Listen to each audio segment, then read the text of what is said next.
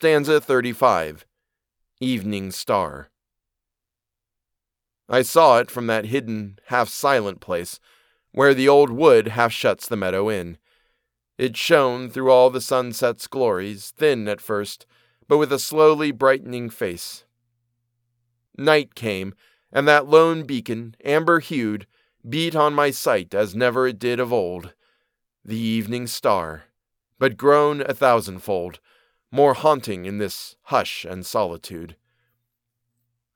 It traced strange pictures on the quivering air, half-memories that had always filled my eyes, vast towers and gardens, curious seas and skies of some dim life, I never could tell where.